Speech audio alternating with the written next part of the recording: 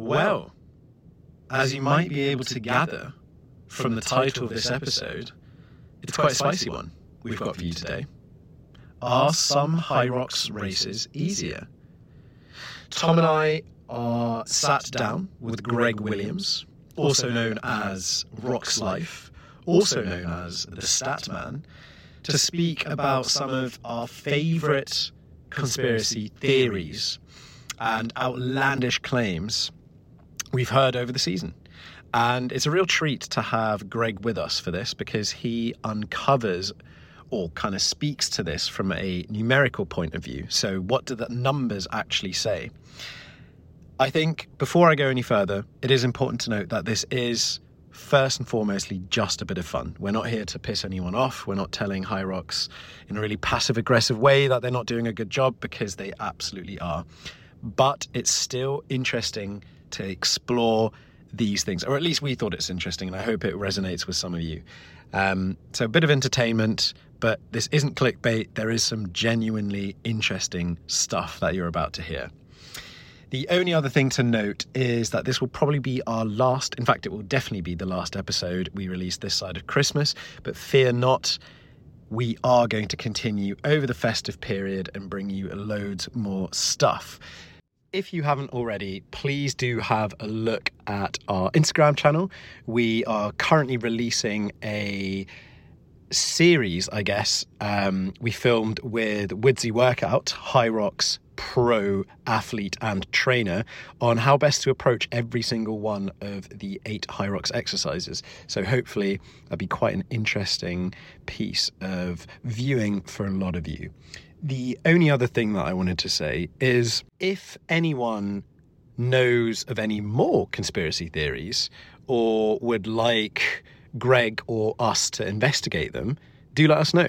We're super curious. We've loved making this episode. So if there is anything, send us a message on Instagram. Send Greg a message, Roxlyfe, on Instagram, or send us an email, hello@therockzone. Whichever way you choose to get in touch with us, we're here. We want to hear what you have to say. The only thing left to say at this point is enjoy the episode, have a great Christmas, and Rockzone in. Okay, anyway. Meaty discussions. Tom, you want to say intro? You want intro or shall I intro? You can intro if you like. Oh, I intro the last one. Okay, I'll go for this one. You go for this one. Right. Hello, everyone. Welcome back. Me and Tom on one side of the line. And would you believe, special guest Greg from Roxlyfe is back and is joining us virtually on the other side. Greg, how are you? I'm good, thank you. I'm good. Thanks for having me back. It's an honour. Yeah. Right. You who else? It's yourself and Eddie at the moment that are now and Lucy. Yeah. That are the trio, the golden trio of guests that repeat guests, that repeat. Yeah. So great to have you back, Greg. I mean, good company. Very good company. We were going to have a bit of a discussion, a very topical discussion, about what started with Sledgate, and then hopefully get into a more holistic discussion about venues and HYROX consistency, I guess, from a venues point of view. Greg, I think answering the question, or this hypothesis that, are some venues easier to race in than others? That's kind of a big question that we have. And who better to talk to than the stat man himself? I've come armed with a spreadsheet.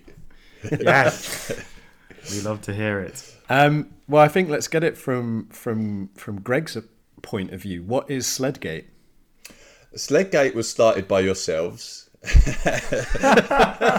Oh dear. And sure. Well, fine. We started it, but what you picked up on it? You made a YouTube about it, Greg. So Sledgate really is that in the most recent races, which was Frankfurt, last race of 2022, you guys reported that they'd turned the carpet over for that race, and I saw you say that before the race, and ultimately it looks like sleds were slightly faster that day, like not crazy so, but certainly slightly faster. And I guess like the sort of theory or hypothesis behind all of this is that the first time that a carpet gets used, it looks like the sleds are relatively quicker. And then the more it gets used, it looks like they slow down. So like I showed it last season where the sleds looked like they slowed throughout the season. And then, so the first time they use, they get quicker. And even I think within the day, they seem quicker as well. So I know some people, like at the first race in Basel, I think it was, like the doubles went out first. And then like they were certainly saying like the sleds were lightning. And then later on in the day, it wasn't so much. So then, Sledgate is really like you guys reporting that they turned the carpets over, and it looks like the sleds were quicker as a result of that. And then that's had some knock-on effects into really like that doesn't really affect most people, but those people that are looking to qualify for the elite races at the regional championships, which comes down to the 15 fastest times of the year. If you raced at Frankfurt, you potentially had a slight advantage over others where they didn't have such fast carpet or sleds. I mean, from an elite's point of view, that would make sense. You're talking about margins, right? You know, it can be a couple of seconds that dictate whether you're going to be racing as part of the elite 15 or not, I guess. But can you tell us in like percentage terms, maybe, what does it mean when you say the sleds get quicker? Because there's exactly 15 or a couple of more people in the world for which these nuanced differences are very, very important. But I think for the mere mortals like us, it's perhaps less significant. So what does it actually mean when it's quicker? So I've geeked out on this, as you might imagine, and I've tried to quantify it. So what I've done is I've taken the men's open at each venue so far this season for each station, and say there were 800 competitors in the men's open in London. I've looked at who finished 400th, so exactly the midpoint at each station at each venue. And in theory, those times should be fairly consistent across venues if the overall average standard of the guys there that day is broadly similar. Like you take the midpoint and it should be fairly similar. And then by doing that, you can see whether there are maybe any anomalies by station for the sleds or whatever else. If I do that, and if I take I haven't had confirmation from HYROX as to when a carpet is being used for the first time or not, but I've got some assumptions in my head as to when that is, because I think America have got their own carpets. I think Spain have. I think Hong Kong has, and then I think there's a carpet for everyone else, like UK, Germany, Switzerland. So okay. I think that's right. In terms of like the data behind it, it looks like a sled is around 30 seconds quicker for that midpoint person when it's a first-time carpet as opposed to a repeated use one. That is way more than I thought it was going to be.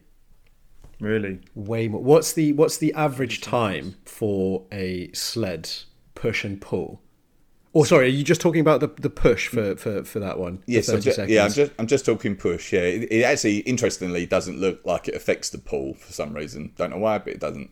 But the midpoint person on a first time use carpet is 2 minutes 39 seconds, and then all other races is 3 minutes 11. That is huge. And it's obviously worth noting that, like, is it worth noting that the carpet flipping thing that you guys may or may not have uncovered, it is speculation, right? We're speculating that this is what we think has happened. Or I don't think I'm actually at liberty to comment on it anymore. There may or may not have been certain messages that were sent to our account that said maybe. Regardless, I guess we're speculating on how the carpets are used, but it is really interesting that you've mentioned that at the beginning when a fresh carpet is put out there, that it's potentially 30 seconds faster.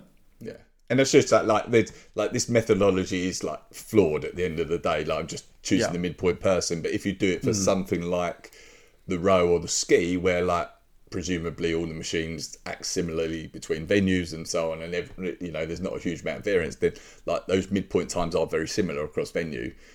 Really? Okay. Yeah, I mean, not exactly the same, but reasonably similar, but it's quite clear for these first time. So what you're saying for the sled push, the difference that you're finding is significantly larger than across the 7 other implements that you're looking at. Yeah, I mean, there are some differences across some other stations, and we can talk about those as well. Oh, okay. But it's Foreshadowing of what's to come. It certainly looks like, yeah, for those first time carpets, then it's quicker. Okay, well, that's interesting. To be continued, I think, because we are speculating a little bit too much beyond anything. We have not taken in the humidity or the latitude of the respective races. Those are 2 complete bogus things, in case my sarcasm didn't come across there. But let's maybe start a new conspiracy theory and park Sledgate for a minute. Greg, you said there's going to be, or there's other implements that have significant differences. Talk to us. Okay, there's a couple. So burpee broad jumps. There's no carpets or anything that can get involved here. It's just down to the performance of the athletes on the day. But there is some reasonably significant differences between different venues. So I know you guys were in London. And you might not be surprised to know that London is the slowest burpee broad jump time that we've seen so far this season. Really? Okay. And the fastest was the first race of the season in Basel. But so the one main thing that can affect burpee broad jumps is judging standards. Like London was pretty strict, I felt, in terms of burpee broad jumps that day, and it just clearly shows in the data. So the midpoint time there was 5:38, whereas like the median for all the venues is 5:06. So just over 30 seconds longer. Another 30, yeah. Wow. Okay. And would you think that is solely down to judging decisions? I mean, would you have any insight as to how many penalties were perhaps awarded dished out, not awarded, in London versus something like Basel? No, you can't, because the penalties on the burpee broad jump are really just like go back 5 meters, whatever go back, it is. So right? It's not really recorded. So you just look at this midpoint data, and like I say, it's flawed. But it weren't a surprise to me, like having been there, that London was the slowest. And I do think as well, like it is quite clear that I think just before London, I think HYROX, got wind of.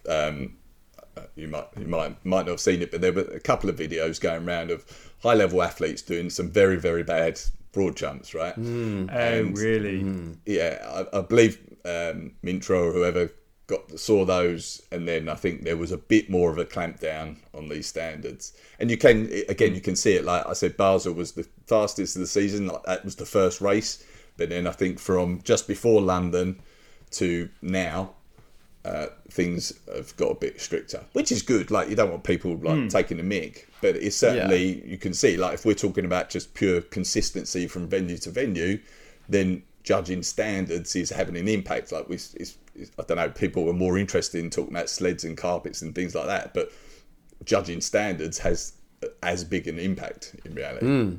Definitely. Well, I think to put maybe a positive spin on things, and I think Greg was kind of getting to that a little bit, the sport is still in its infancy, and you'd want it to evolve. And if that means that over the course of a season, perhaps one race is less strict than the other one because over the, from race to race, they're getting better at judging and they're being more strict. I think that might just have to be something you accept as an athlete, that, look, if you want this sport to evolve, which I think every participant does, then you're going to have to expect the movement standards to be stricter too.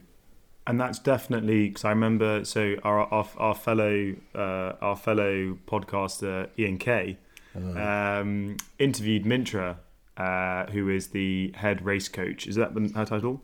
Head race coach? Global race director. Global race director. Totally butchered that.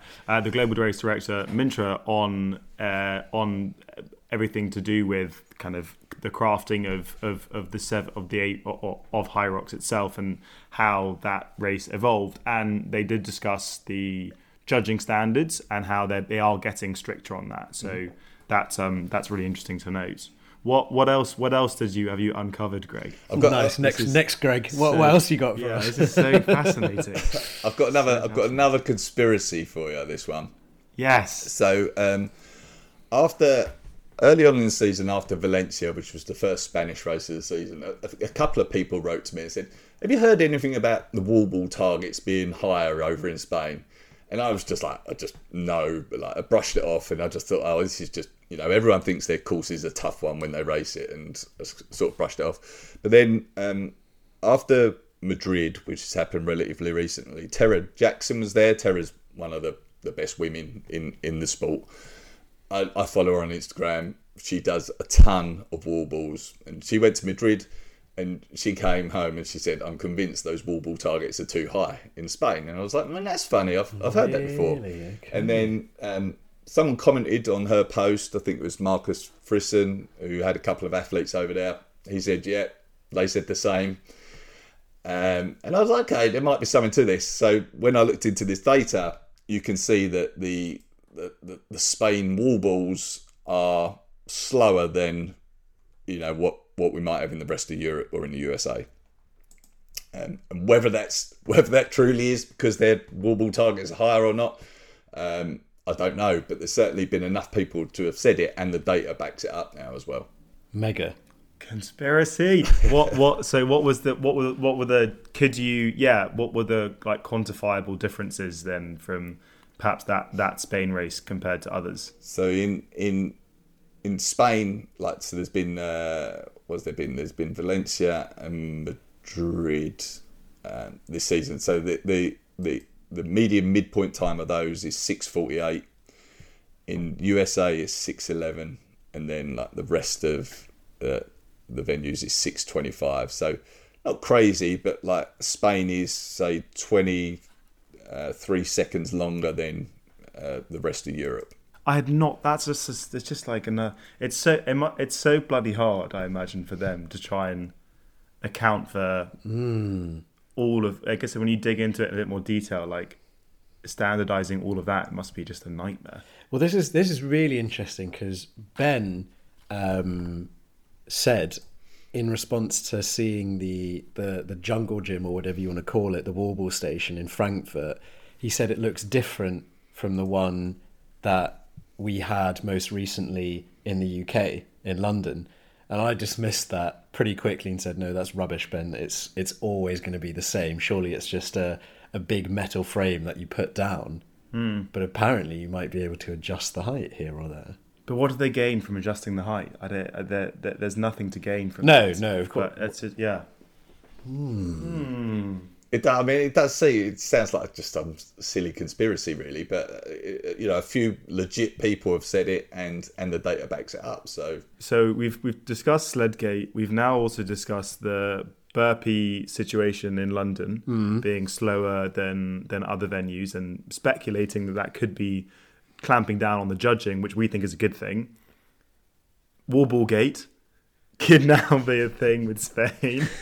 I don't know how much more you want to dig. We're gonna start having athletes come to races with measuring tapes and measuring the height of the target. Oh God! What have we started here?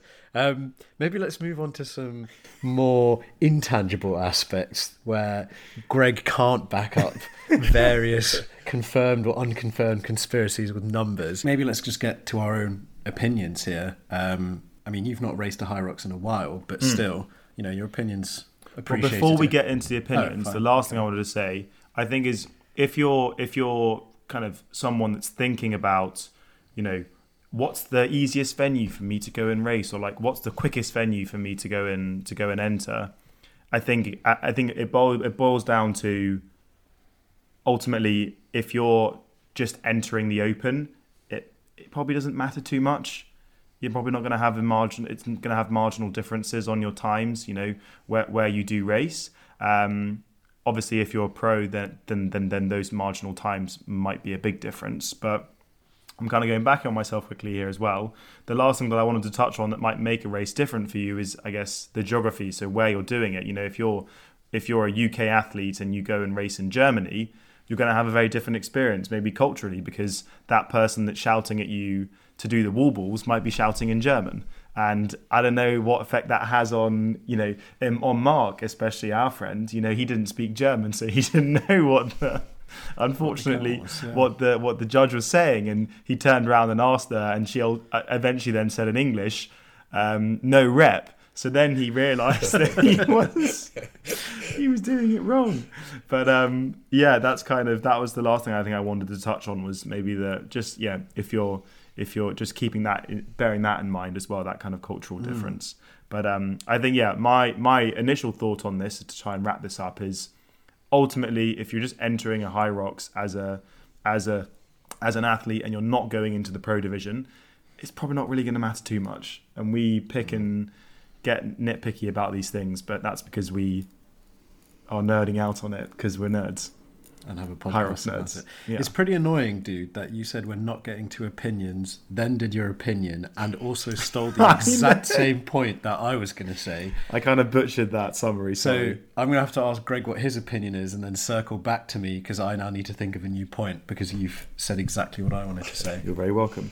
But I mean, I agree. Like, you shouldn't worry about it and try and game it and try and find the best venue for you, because there's just too many like pros and cons of different venues, and for most people it don't matter. We're talking seconds. And also, like, I did a post on this a little while ago, but it's just part of the sport, right? Like, you can't do a marathon that's completely the same. You can't, like, certainly football matches aren't the same. Like, it's just part of the sport. I kind of like knowing or kind of like not knowing that I don't quite know how a sled is going to feel before the race. Like, it sort of adds a bit of excitement, or like, whether you're going to get some dodgy judge decisions or have to cope with a busier track and all of those things. Like, if you knew exactly what to expect every time, you could just do a simulation in the gym and just know where you're going to end up at the end of the day.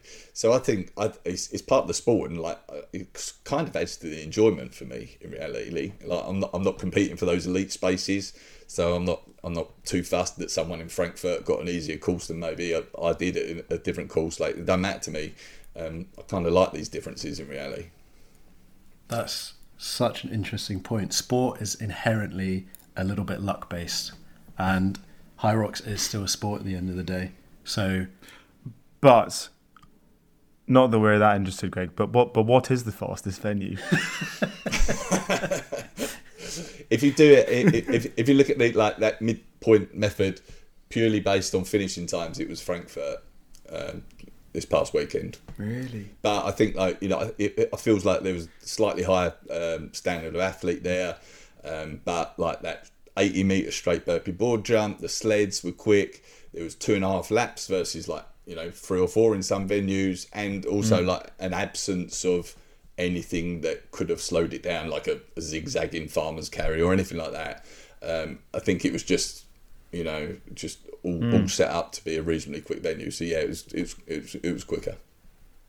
So Eddie's time is false. No, we're joking. But and just a quick question: what was the slowest time this year, average? The slowest was Hong Kong, but there's most of the athletes there were doing that for their first time. So I was going to say, it must be because of the newbie kind of aspect, and we all know how much race management plays into it. Second slowest was Chicago. Chicago? Explain that, America. Yeah. Right. Before we get into a rabbit hole of creating conspiracies and pissing off a whole continent, maybe let's stop. Let's stop there. I don't think I have an opinion to share. I think I really liked Greg's sporting analogy, and you stole my point, so I'll just take that on board. The only thing that I can say is, and you have no control on this whatsoever, because you don't know when you sign up for a HYROX months in advance what the layout is going to be. Here's my point. I've now thought of it. I've now thought of my point. Okay, so you don't know when you sign up months in advance, or hopefully months in advance, what the layout of the venue is going to be that you're going to be racing in. At least not for most. Greg might do because he has an archive of every single race map ever to be created. He has a whole blueprint file. But everyone else, probably not. So you might have a rough idea as to what's going on. But even in Birmingham, for instance, last year and this year... Totally different. Completely different. It was still, in my opinion, the most grandiose event they've ever done. Yes. It was massive, absolutely massive. So if you're going into Birmingham having raced last year thinking, oh, I really like this because they had a really big warm-up zone for me to practice in, well, tough luck. They might have completely rejigged it this time round.